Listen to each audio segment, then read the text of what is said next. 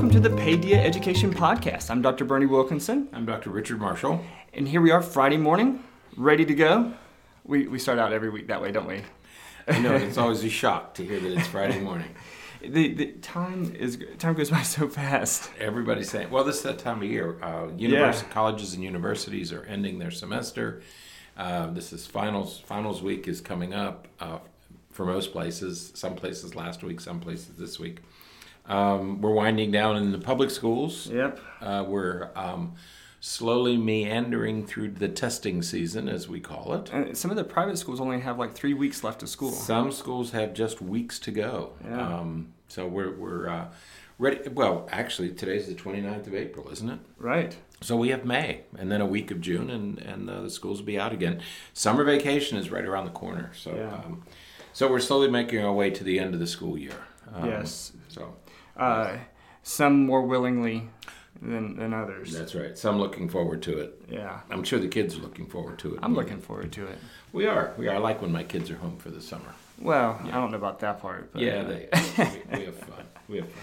Well, so today, as you said a minute ago, we're wrapping up testing. We've talked about some of the testing stuff for the past few weeks, but today today's topic is the big disconnect. Right. And of course, we're talking about the disconnect. Well, I don't know about of course. We are talking about the disconnect between administration and reality. No, administration and teachers and That's students and everybody else. Yeah, and it's happening we call it the big disconnect because it suddenly occurred to us as we've been talking about, this comes under the heading of not being a curmudgeon. Right. Okay? So we've been talking about this the last couple of weeks, that we want to provide useful information without complaining too much. And it suddenly struck us that across institutions in our country today, there's this disconnect between administration and everybody else in the organization. For example, there was a time when hospitals were run by physicians. Right. Okay, the head of the department was Not a doctor. anymore. The president of the hospital was a doctor. You've all seen, what was that show?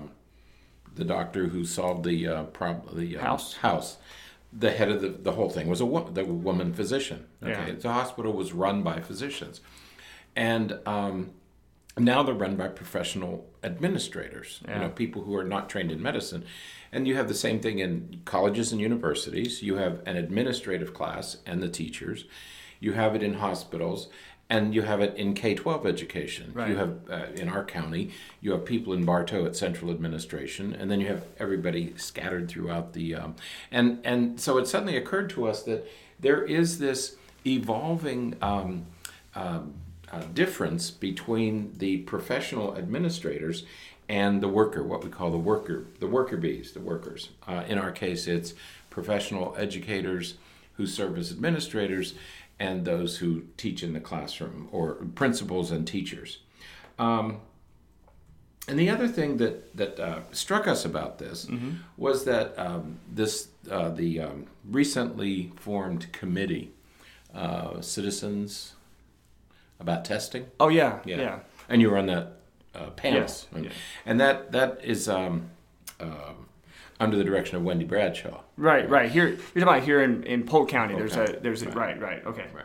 And so, but there are movements like this around the country because people are starting to really ask serious questions about all of this assessment.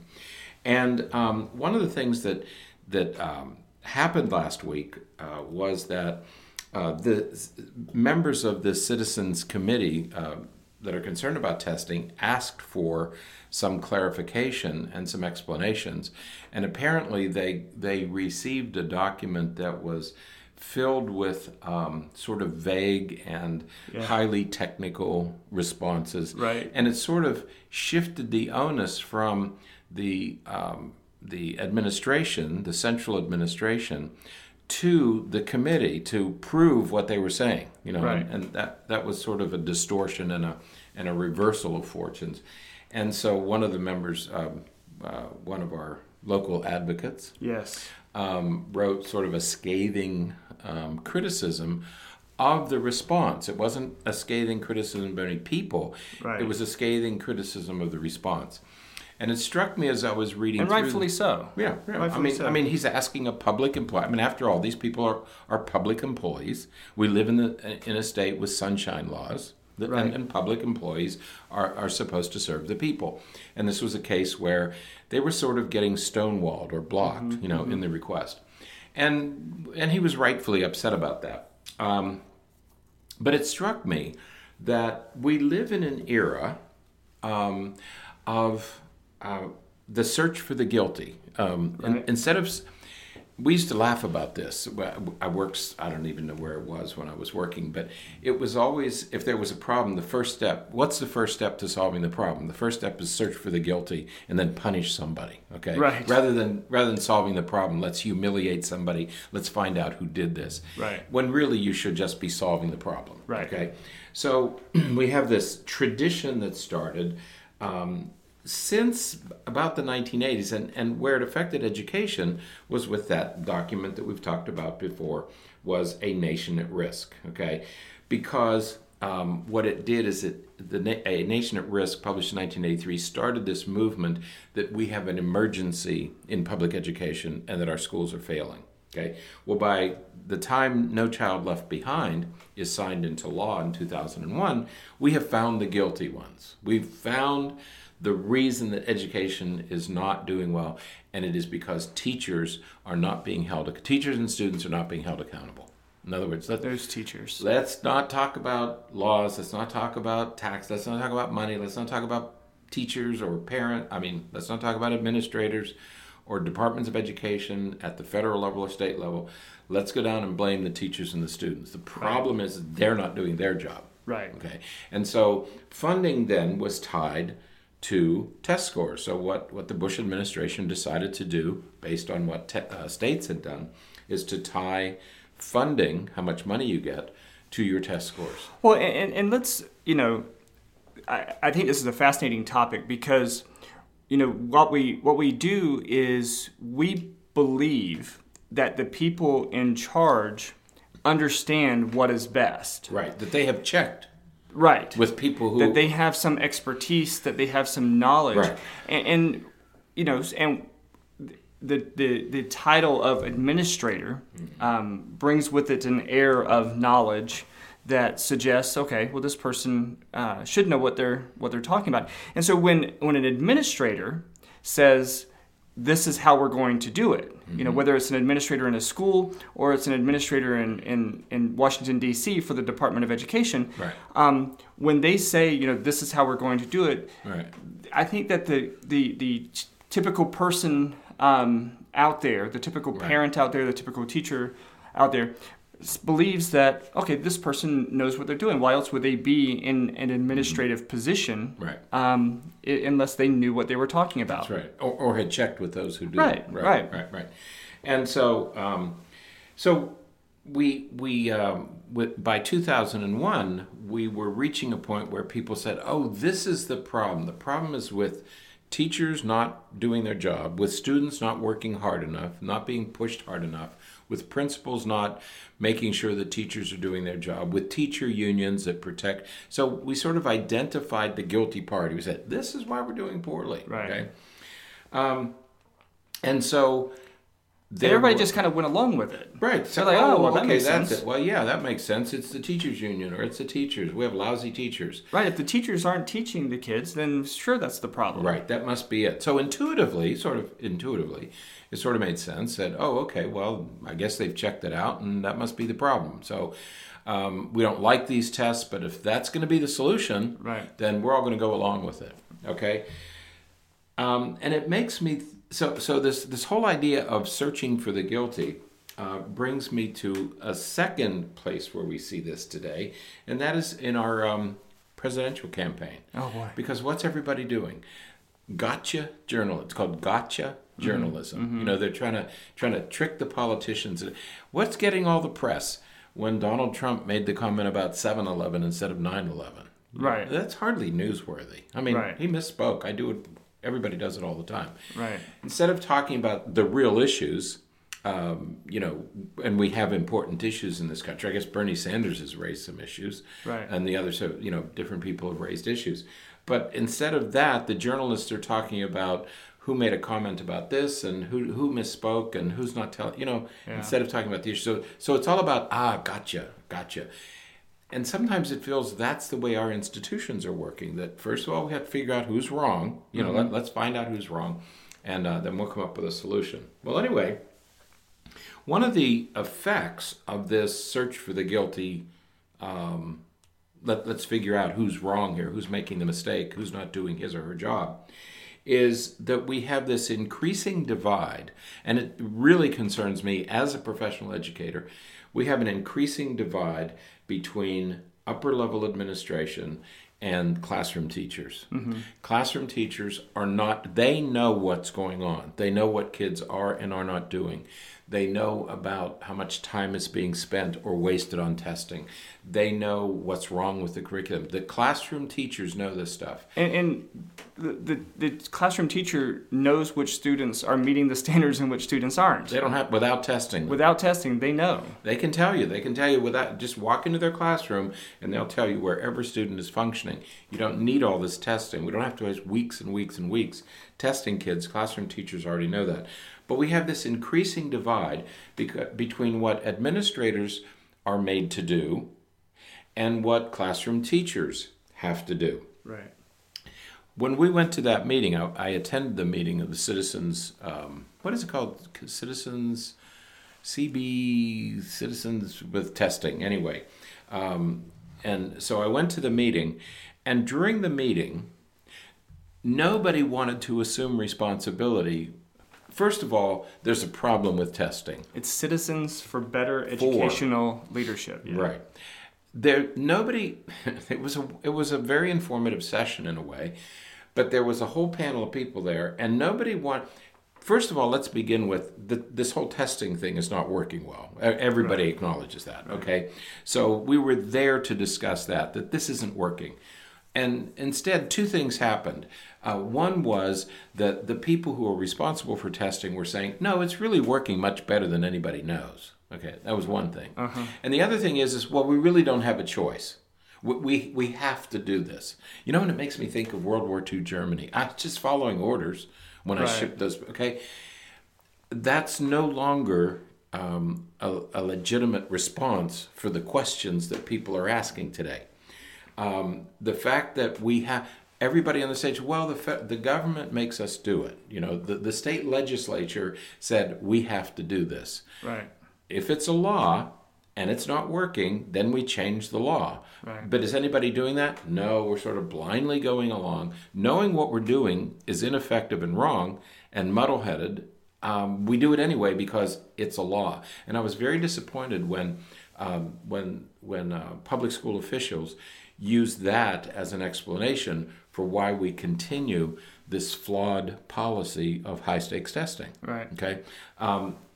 But that's the divide between, and nobody seems to be able to do anything about it, and yet there's a great deal that you can do about it. In fact, a couple states already have.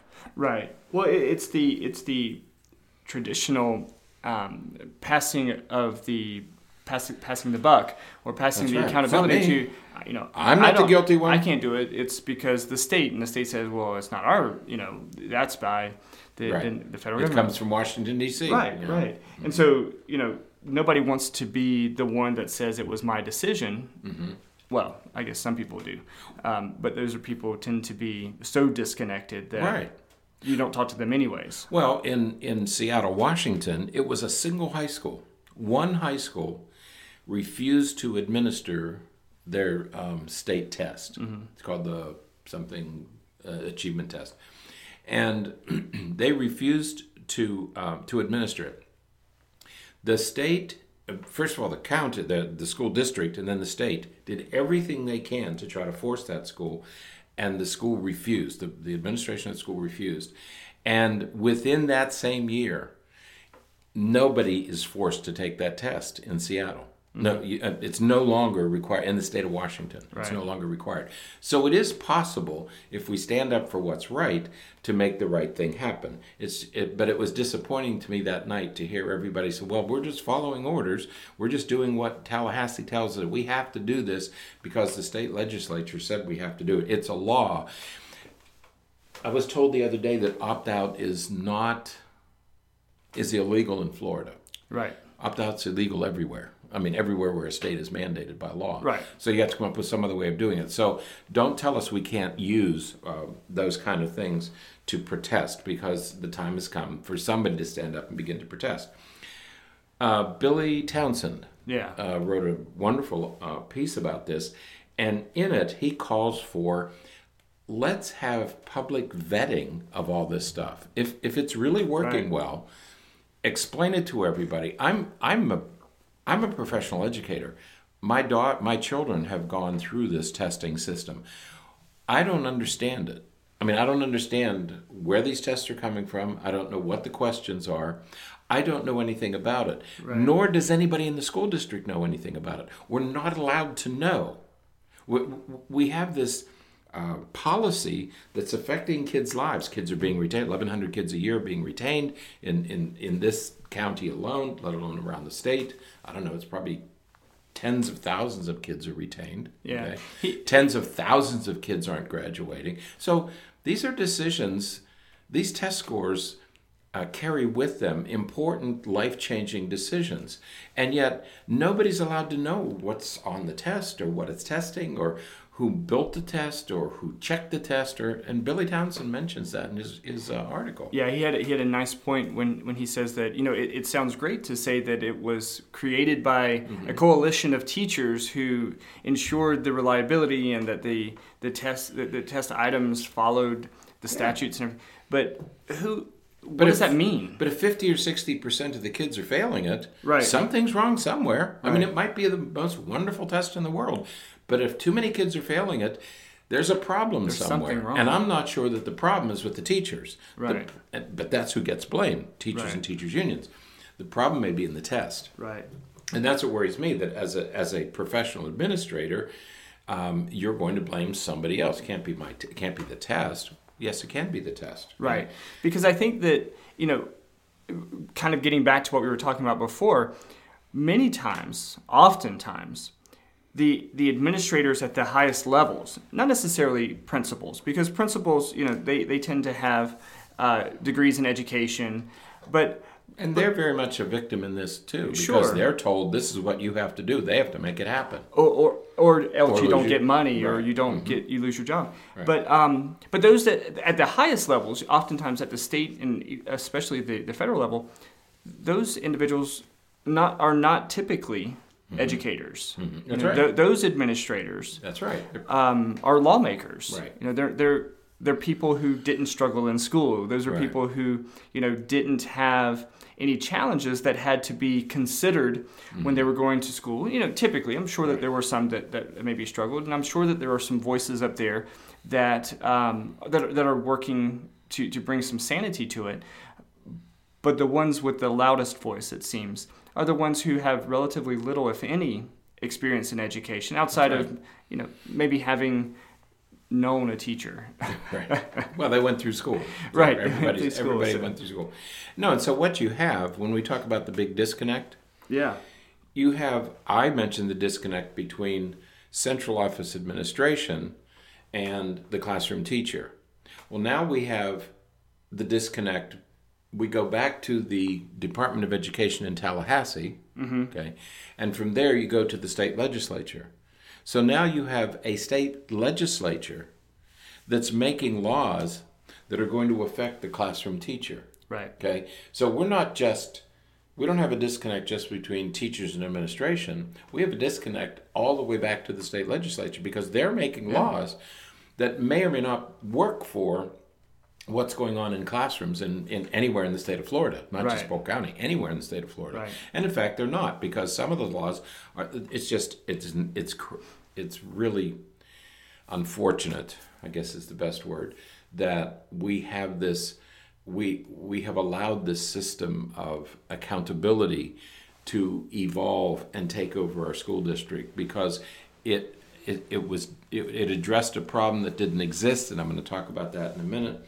And it hasn't solved, but it has created a number of problems. Well, and another point that Billy Townsend made that I thought was a great point is that we are so many times we look at the big, government positions that do this, whether it's the federal Department of Education, the state Department of Education, but when it comes down even to the district level, you oftentimes have the administrators who are working hard to set an example and to say, okay, we got to make a change in our district, and so they begin to make tough decisions, and depending on how much of the Kool-Aid they've drunk, then you have situations where again decisions are being made at the district level that profoundly affect how students just in this region, one of the things he talked about, end of course exams and end of year exams,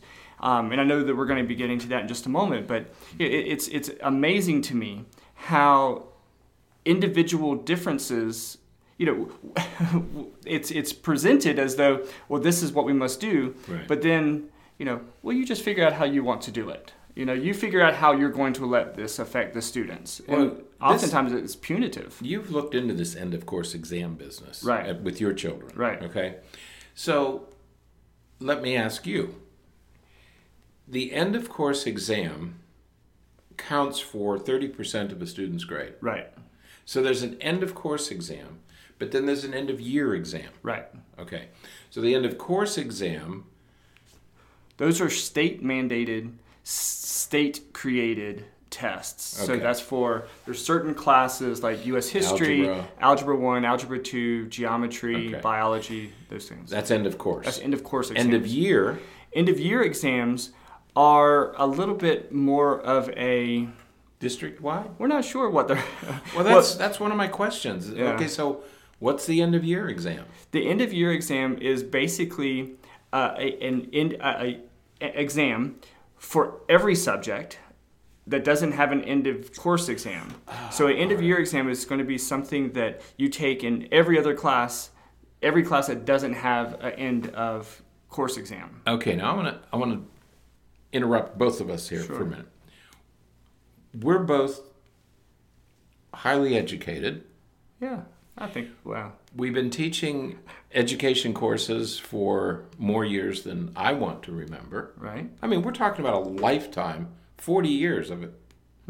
Between the two of us, 60 years of education, teaching education at a university level. Right.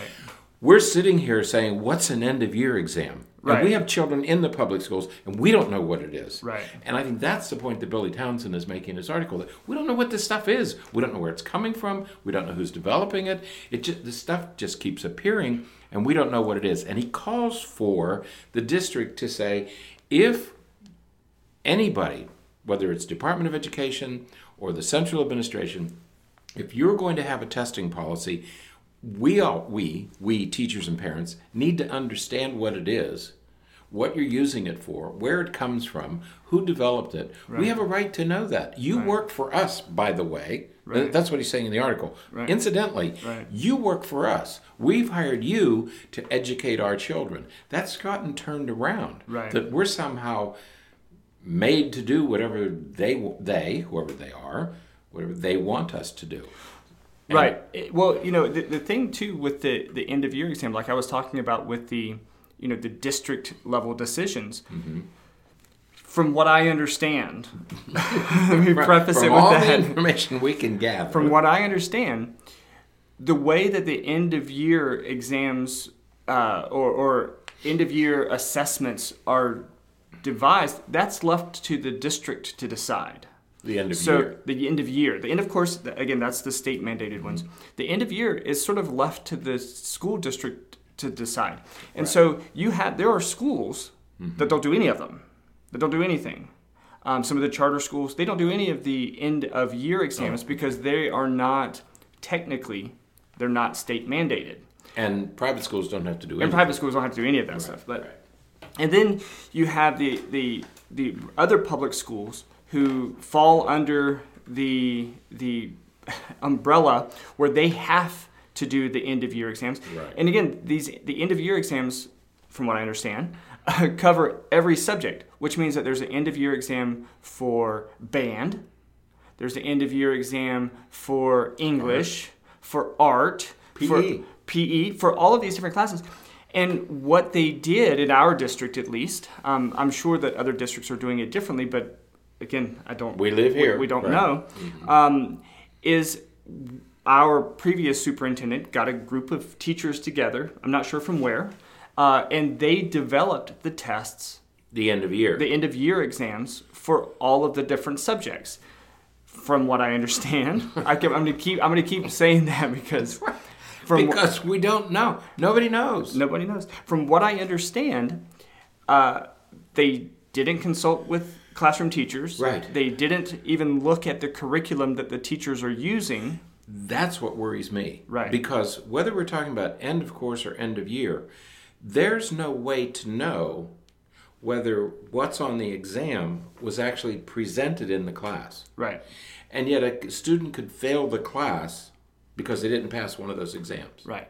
And we're talking about the end of year exams with this, but from my opinion, the end of course exams aren't any better. Even though they're state mandated, they still don't look at and take into account the specific curriculum used in the classroom. My son just took the Algebra 2 end of course exam. Mm-hmm. So this was the state mandated one. Mm-hmm. And on the first day he came home and he goes, "That was the most difficult test I have ever taken in my life." That's what everybody's saying. He says this is end of course. This is the end of course exam. Right. So the one that he would have to take. Mm-hmm. He says, "I have no idea." And he started talking to me about one of the problems about, if a penny has this much zinc in it and it has this much copper in it, and then there's another type of penny that has this much zinc and this much copper. Mm-hmm. Write a linear equation to explain how this can be calculated. I have no idea. If you've never been taught how to do that, right? Okay, and who knows which teachers? Maybe some teachers did teach that, right? But it's a crapshoot. We don't know, right? Okay. The other thing is let's take his math class. Let's say there's 20 students in his algebra class. Right. Teacher builds a test based on what he or she has taught. Right. They give the test to the whole class. I'd be willing to bet that a few students get A's and B's, a few students get D's and F's, and most get B's and C's. Right. Okay? That's called a normal curve. Correct? Right. Okay. Whenever you give a test, you are going to have a normal curve. Unless it's so hard that everybody fails it or so easy that everybody passes it. Okay? Right. So once you administer an end of course or end of year exam, you are automatically going to create a normal curve. Right. Some students are going to do okay, some students are not going to do okay. So then you have to decide, what is a passing score? Yes. Okay? We don't know how that's calculated. Nobody will tell us how it's calculated. Do you have to get 20% right, 30% right, 50% right?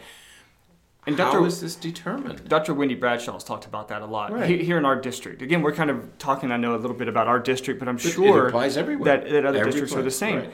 Right. She's talked a lot about that because it's the arbitrary application and weighing system that's used. Because some years, the FSA test is scored and weighed in a direction that could result in higher scores. That's right. And some years, the FSA scoring and weighing system lowers scores. So if we have too many students who do well, that must mean that we're not rigorous enough. And so let's tighten up and raise those expectations a little bit to make the test a little bit more difficult. Mm-hmm.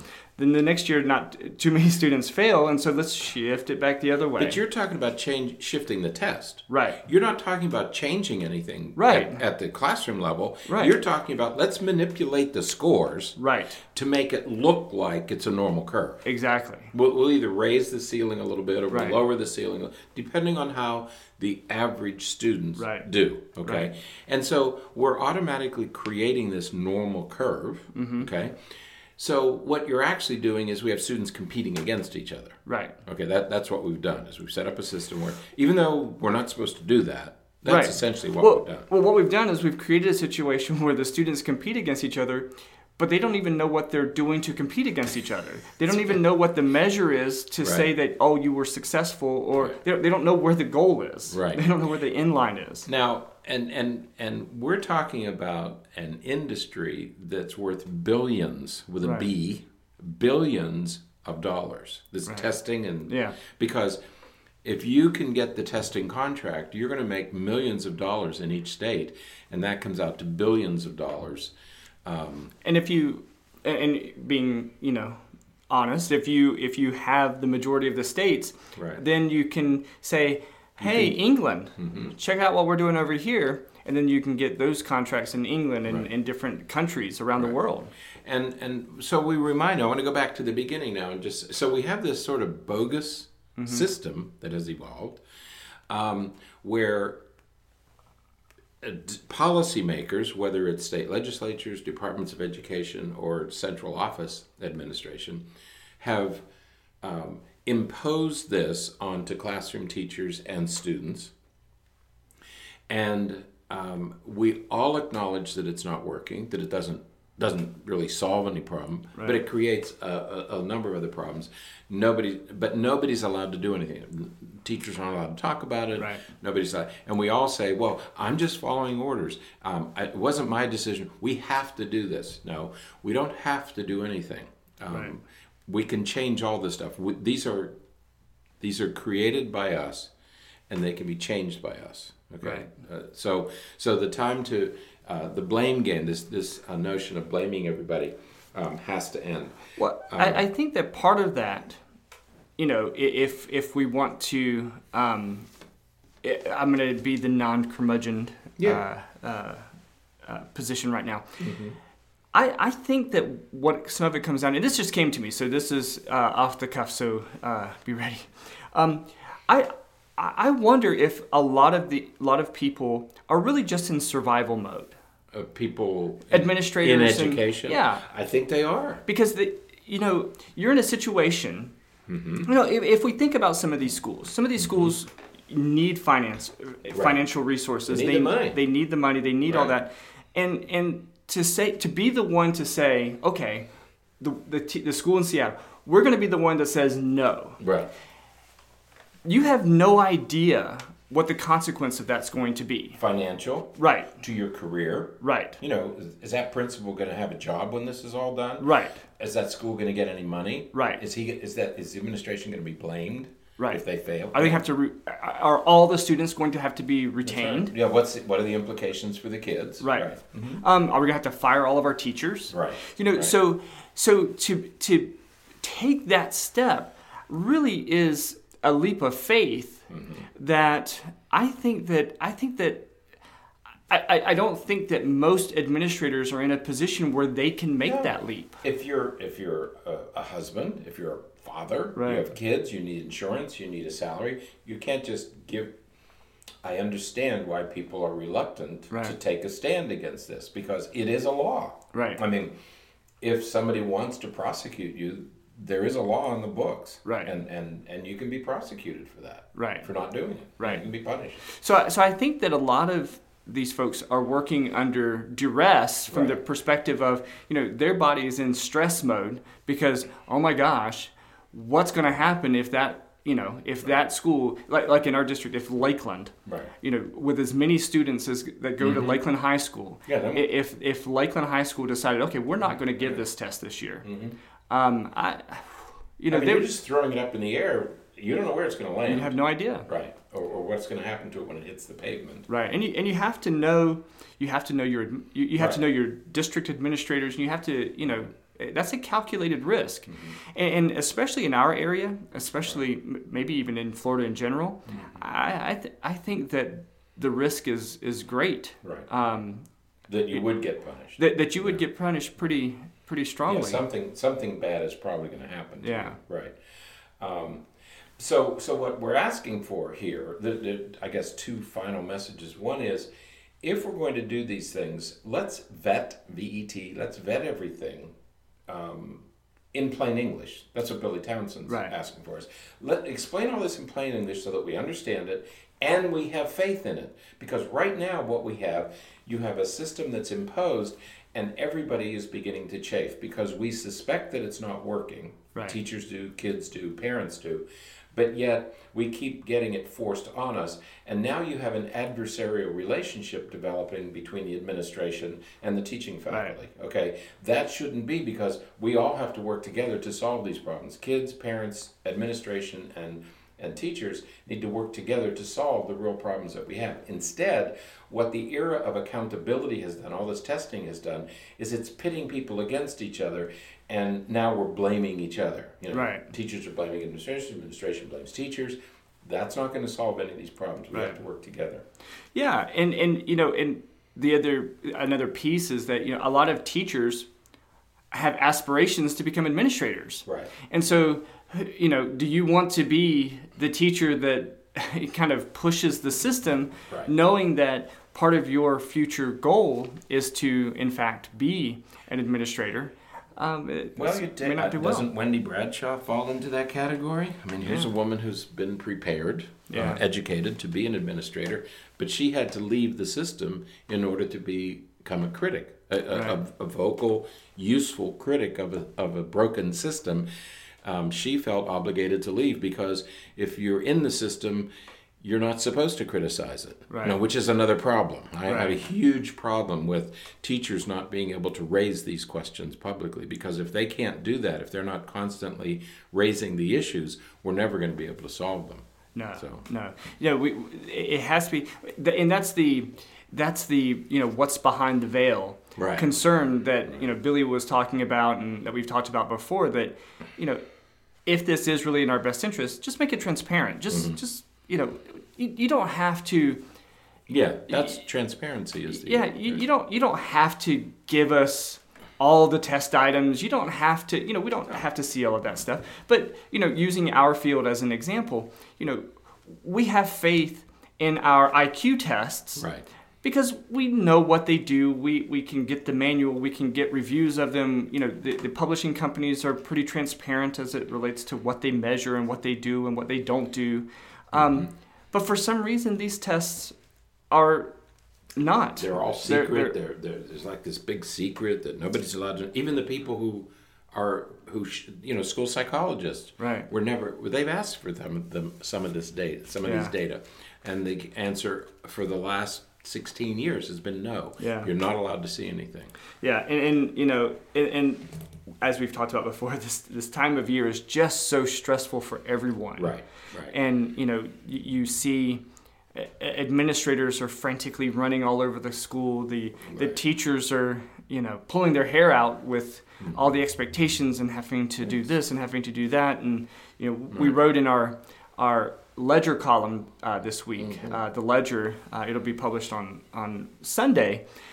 We wrote about time's a-wasting. That disconnect between reality and what administration, especially state administration, says is so disparate. It's so there's such a big divide between those two things that it's unbelievable. Right. Last year, we've mentioned this before, but I just have to say it again. Last year, Governor Scott said we are going to limit testing to 40 hours a year. Well, my son, your daughter, countless students that we've met with and talked to over the past couple of weeks have lost that much educational time probably in the past 3 or 4 weeks. In the month of April, they lost that much time. It, to me, is almost incalculable, the amount of time that is wasted, and I mean wasted, with all the testing that's being done today. Considering how little the testing provides, with all the problems associated with it, to think of how little it's giving us, what it's taking away. And now we're paying this enormous price that we're sacrificing instructional time to give all the tests. As a quick example, on Monday, my son took the FSA Language Arts So the state mandated language arts test, reading test, he took that on Monday. That test lasts 90 minutes. Now, because of the number of, and that's just for ninth grade. Right. Okay.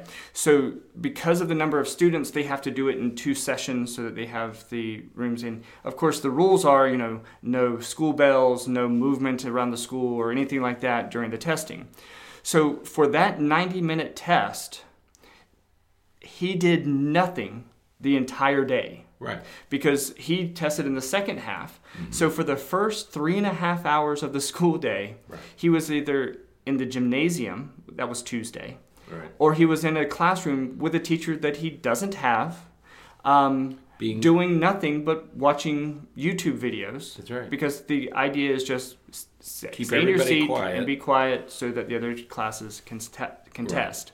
So 7.5 hours were lost for a 90-minute test. And the way that Governor Scott will get away with this is by saying, well, I said 40 hours of testing time, and so he only did 90 minutes of testing that day. Right. That's what they're. But he lost 7.5 hours on Monday. Let's not say 7.5 hours because let's take out the 90 minutes of testing. So he lost 6 hours on Monday, another 6 hours on Tuesday, another 6 hours on Wednesday when he had to take the Algebra 2 EOC. The same thing on Thursday, and now today he's got to take the biology test, and it'll be exactly the same again. And as we point out in the column, all this while we do away with art, music, and PE because we don't have time for Because we have to have more academic engaged time. We need more instructional time. So let's do away with recess. Let's do away with PE. Let's do away with art, music. Let's not have any because let's do our reading during lunch. Let's have silent lunch because we need instructional time. Right. Yeah. I called a school the other day, and they put me on hold, and there was music playing. It was Phil Collins. The irony is thick. It was Phil Collins's "Another Day in Paradise" playing, and I was thinking, wow. That is so fitting. Right. It's just another day for you and me in paradise. Folks, there are students around this state who are wasting weeks of time in school. They're going to school and ask your children if they're in school. Ask them what they're doing on testing days. And they'll tell you, many of them are going to tell you they're sitting in rooms doing almost nothing. Yeah, yeah. It's a shame. Time is wasting, and again, it goes back to it is a disconnect between what the goals that the administration keeps setting and what is actually happening in the classroom. The gulf between those is so broad that you can't even see the other side. You can't even. I don't even see the rationale. Right, and the farther away you get from the classroom, the less the decisions seem to apply. The less they don't make sense. And so what we have is a governor who's even more removed than the legislature saying we're going to reduce testing time. It's a great platform. Right. Oh yeah, it sounds wonderful. But when you get to the and again, that's what Billy Townsend was saying is that kind of getting back to, and we'll post these links to his articles on the show notes. But one of the things he's saying is that for goodness sakes, you can't just give us whitewash. You can't just say this is what it is and just expect everybody to say, oh, okay, that's what it is. This is what it is, and you have to trust me that I'm doing the right thing and that I'm doing the best thing for your children. Yeah. You're not. Yeah, you're not doing the best thing by giving these tests and then this level of accountability and blaming teachers and students and punishing students. Who gets punished? Students and teachers. The administrators don't get punished. He did a nice job of looking at one of these documents that they had received as answers to some of their questions, and he posted some of the responses, and he said, to just perhaps the layperson or perhaps the person just skimming through it looks like a good answer. Right. But he did a nice job of pulling it out and saying, what does this mean? But what does it mean? Why use that? When this was the question, and talking about that political spin that tends to be put on things. I don't mean political from the perspective of politics, but political from the perspective covering yourself by saying things in a way that is going to keep people pacified, Right. Not satisfied, just pacified, and they won't say anything, and they'll stay quiet. Which is back to our original point. It's not me. I'm not the Right. guilty party Right. here. It's not anything that I've done. I've done everything I'm supposed to do. So it must be somebody else's fault. It's got to be. And the only person who's not allowed to, the only group that can't defend themselves are teachers and students. Right. Because if you're a student and you're not producing, it's nobody's fault but your own. And if you're a teacher, well, you must be an incompetent teacher. If your class isn't doing well, it must be your ability level that's gotta called into question. And that's the one of the huge flaws in this whole system is when you begin by looking for the guilty party, very often you end up blaming the wrong person. Right. The problem here is not teachers and students. The problem here is a flawed assessment system. Absolutely. That absolutely has to change. I was going to talk a lot about another thing, but I think I'm going to wait and hold off till another week. Yeah, and let's do that. do that next week, because we got to. Okay. Yeah, there's always Next week is May 6th. What's May 6th? Yeah. Oh, Dr. I'll Marshall. record it. Don't you dare. I'll record it another time. I can record it, Yeah. and then we can just play it. We could do it. I may not be here. What we're stumbling around about is I may not be here next Friday.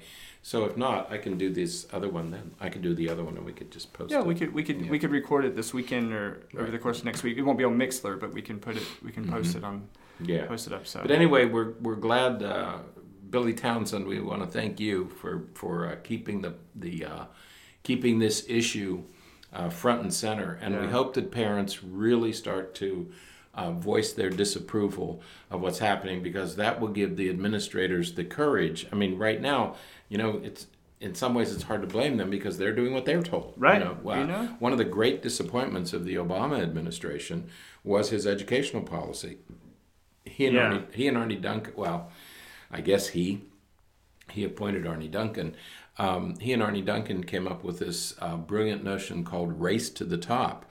And what they essentially did is they had all this money after the recession in 2008. School districts were out of money, and so we had Race to the Top, which really put districts in competition with each other. Yeah. And the competition was that a district had to show that it was making improvements and it was addressing the problems of failing schools. Well, how do you determine that? You administer tests to see who's doing. Yeah, so we sort of built this competition into the system. You had to write grants, and some got funded, some didn't, and then you had to still give tests. Okay? Right. Instead of solving the problem, they sort of added another layer onto the problem. And one of the great disappointments of his educational policies. Fortunately, while Arnie Duncan was insisting that public schools are testing, his children were going to private schools, I think, in Chicago. So. Anyway, we can stop there and then take this up another time, because there's a lot we have to talk about. But be brave. Your instincts are probably right. The tests are not doing what they should, what they were supposed to be, and they're solving the wrong problem. They were designed to solve the problem of bad teaching, and bad teaching wasn't the problem. There are other problems that we should be addressing. So more to come on this in subsequent weeks. Absolutely. A few announcements real quick. We're almost there. We're almost done. The first section of the Handbook for Raising an Emotionally Healthy Child, the first section is called Behavior Management. Mm-hmm. It has an introduction and 4 chapters that kind of go through 4 developmental areas. Man, that's going to be published soon. It's going to be available as an ebook. It is set for publication right now on May 9th. I can't wait to read the whole Hopefully, we will have everything up and ready for pre-orders on Saturday, tomorrow. Okay. Oh boy, tomorrow. That's right. That's the goal. Right. If that doesn't work, pre-orders tomorrow. Yeah. If that doesn't work, my plan is to say, you know what, Amazon, I'll get you. And instead of doing pre-orders, what we'll do is we'll just I'll just get it posted up as quickly as I can and kind of bypass the pre-order system, and so people can they'll be able to get it maybe within the next week. Jeff, that sounds like a threat. No threat. You know who Jeff is? No. Jeff Bezos. Bezos? He owns Amazon. Oh, well. Are you threatening me? How you doing, Jeff? Jeff, he's going to take over your company. Watch out. So within the next week, it will be available. So keep following us on Twitter and on Facebook and everything, because you will see it there. I'm going to be posting links. It's $4.99. It'll be $4.99. $4.99 for the best book you'll read on behavior management. Ever. Up to date, current, right, latest stuff in there, and it will have the links, supplements. Right, it's going to have a link to a website that'll be dedicated specifically to those who've bought the book.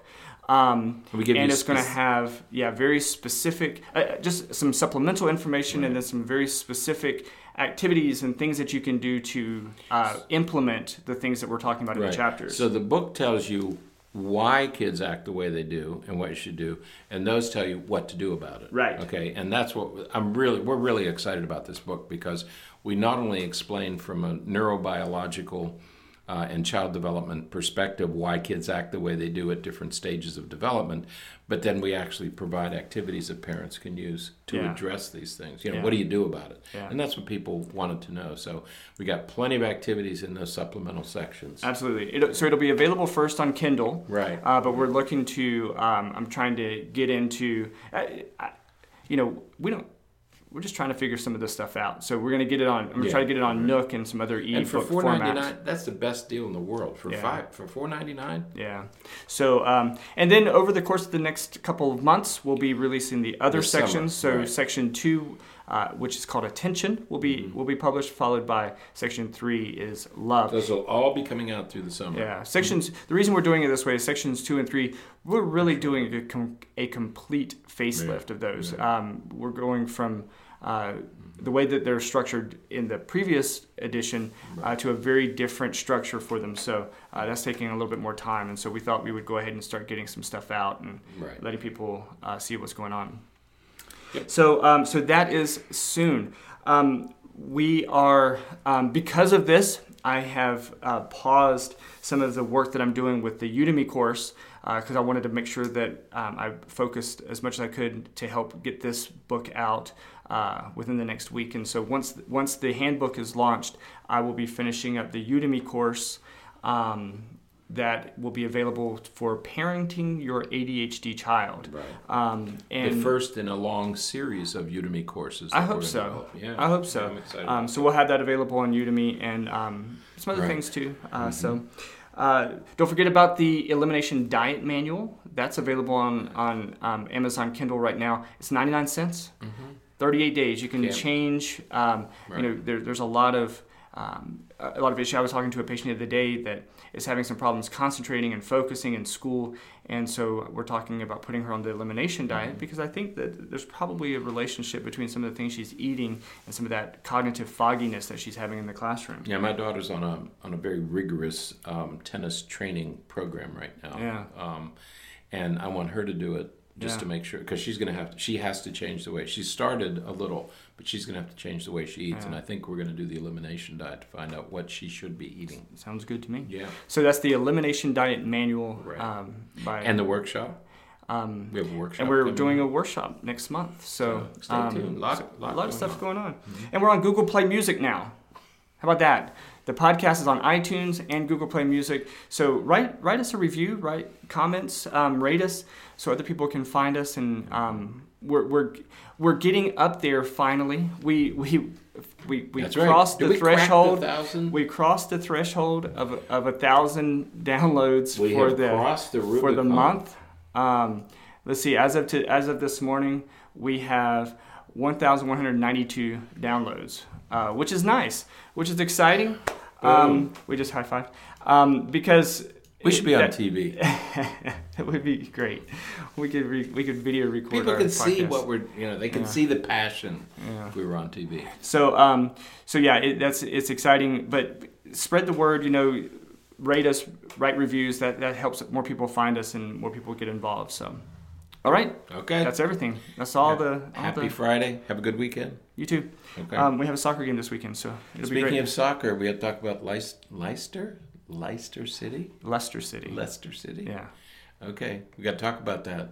You didn't tell me what was going on. Oh man, it's History an amazing in the story. making. It is. didn't 5,000 to 1 No. is the odds that they would win this. And your son's a Man U fan, isn't he? Right. Okay, Right. so he's got more than a passing interest. Yes. So Okay, so good luck to the. Is it okay to good luck to the Leicester? I would fans? prefer them to win than any of the It's other a teams. Cinderella story. It is. Yeah. It is. Okay. So we could talk about That's them it. another That's time. today. Or tomorrow? No. Tomorrow, I think. Tomorrow. Yeah. Okay. So. All right. So until next week, I'm Dr. Bernie. I'm Dr. Richard. Have a great week. Happy testing, and don't stress out too much. It'll be okay. Stay calm. We're gonna make it. Stay calm. Bye